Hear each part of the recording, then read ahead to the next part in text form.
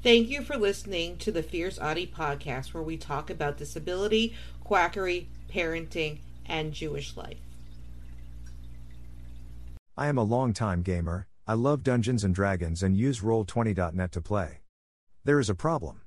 My partner is the Dungeon Master, DM, and uses the Discord voice channel.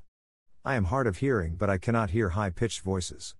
I do okay with most people except for one when he is talking in character, and I constantly struggle. Last night was one of our sessions and I figured this out, and I cannot wait to share. What is needed? A computer with Google Chrome. It needs to be a computer. This won't work on mobile, sorry. How to do it? I am going to show you from my Mac because that's the platform I prefer unless I am playing a video game. I have a PC just for that. 1. Open Preferences and go under Advanced and click on Accessibility. 2.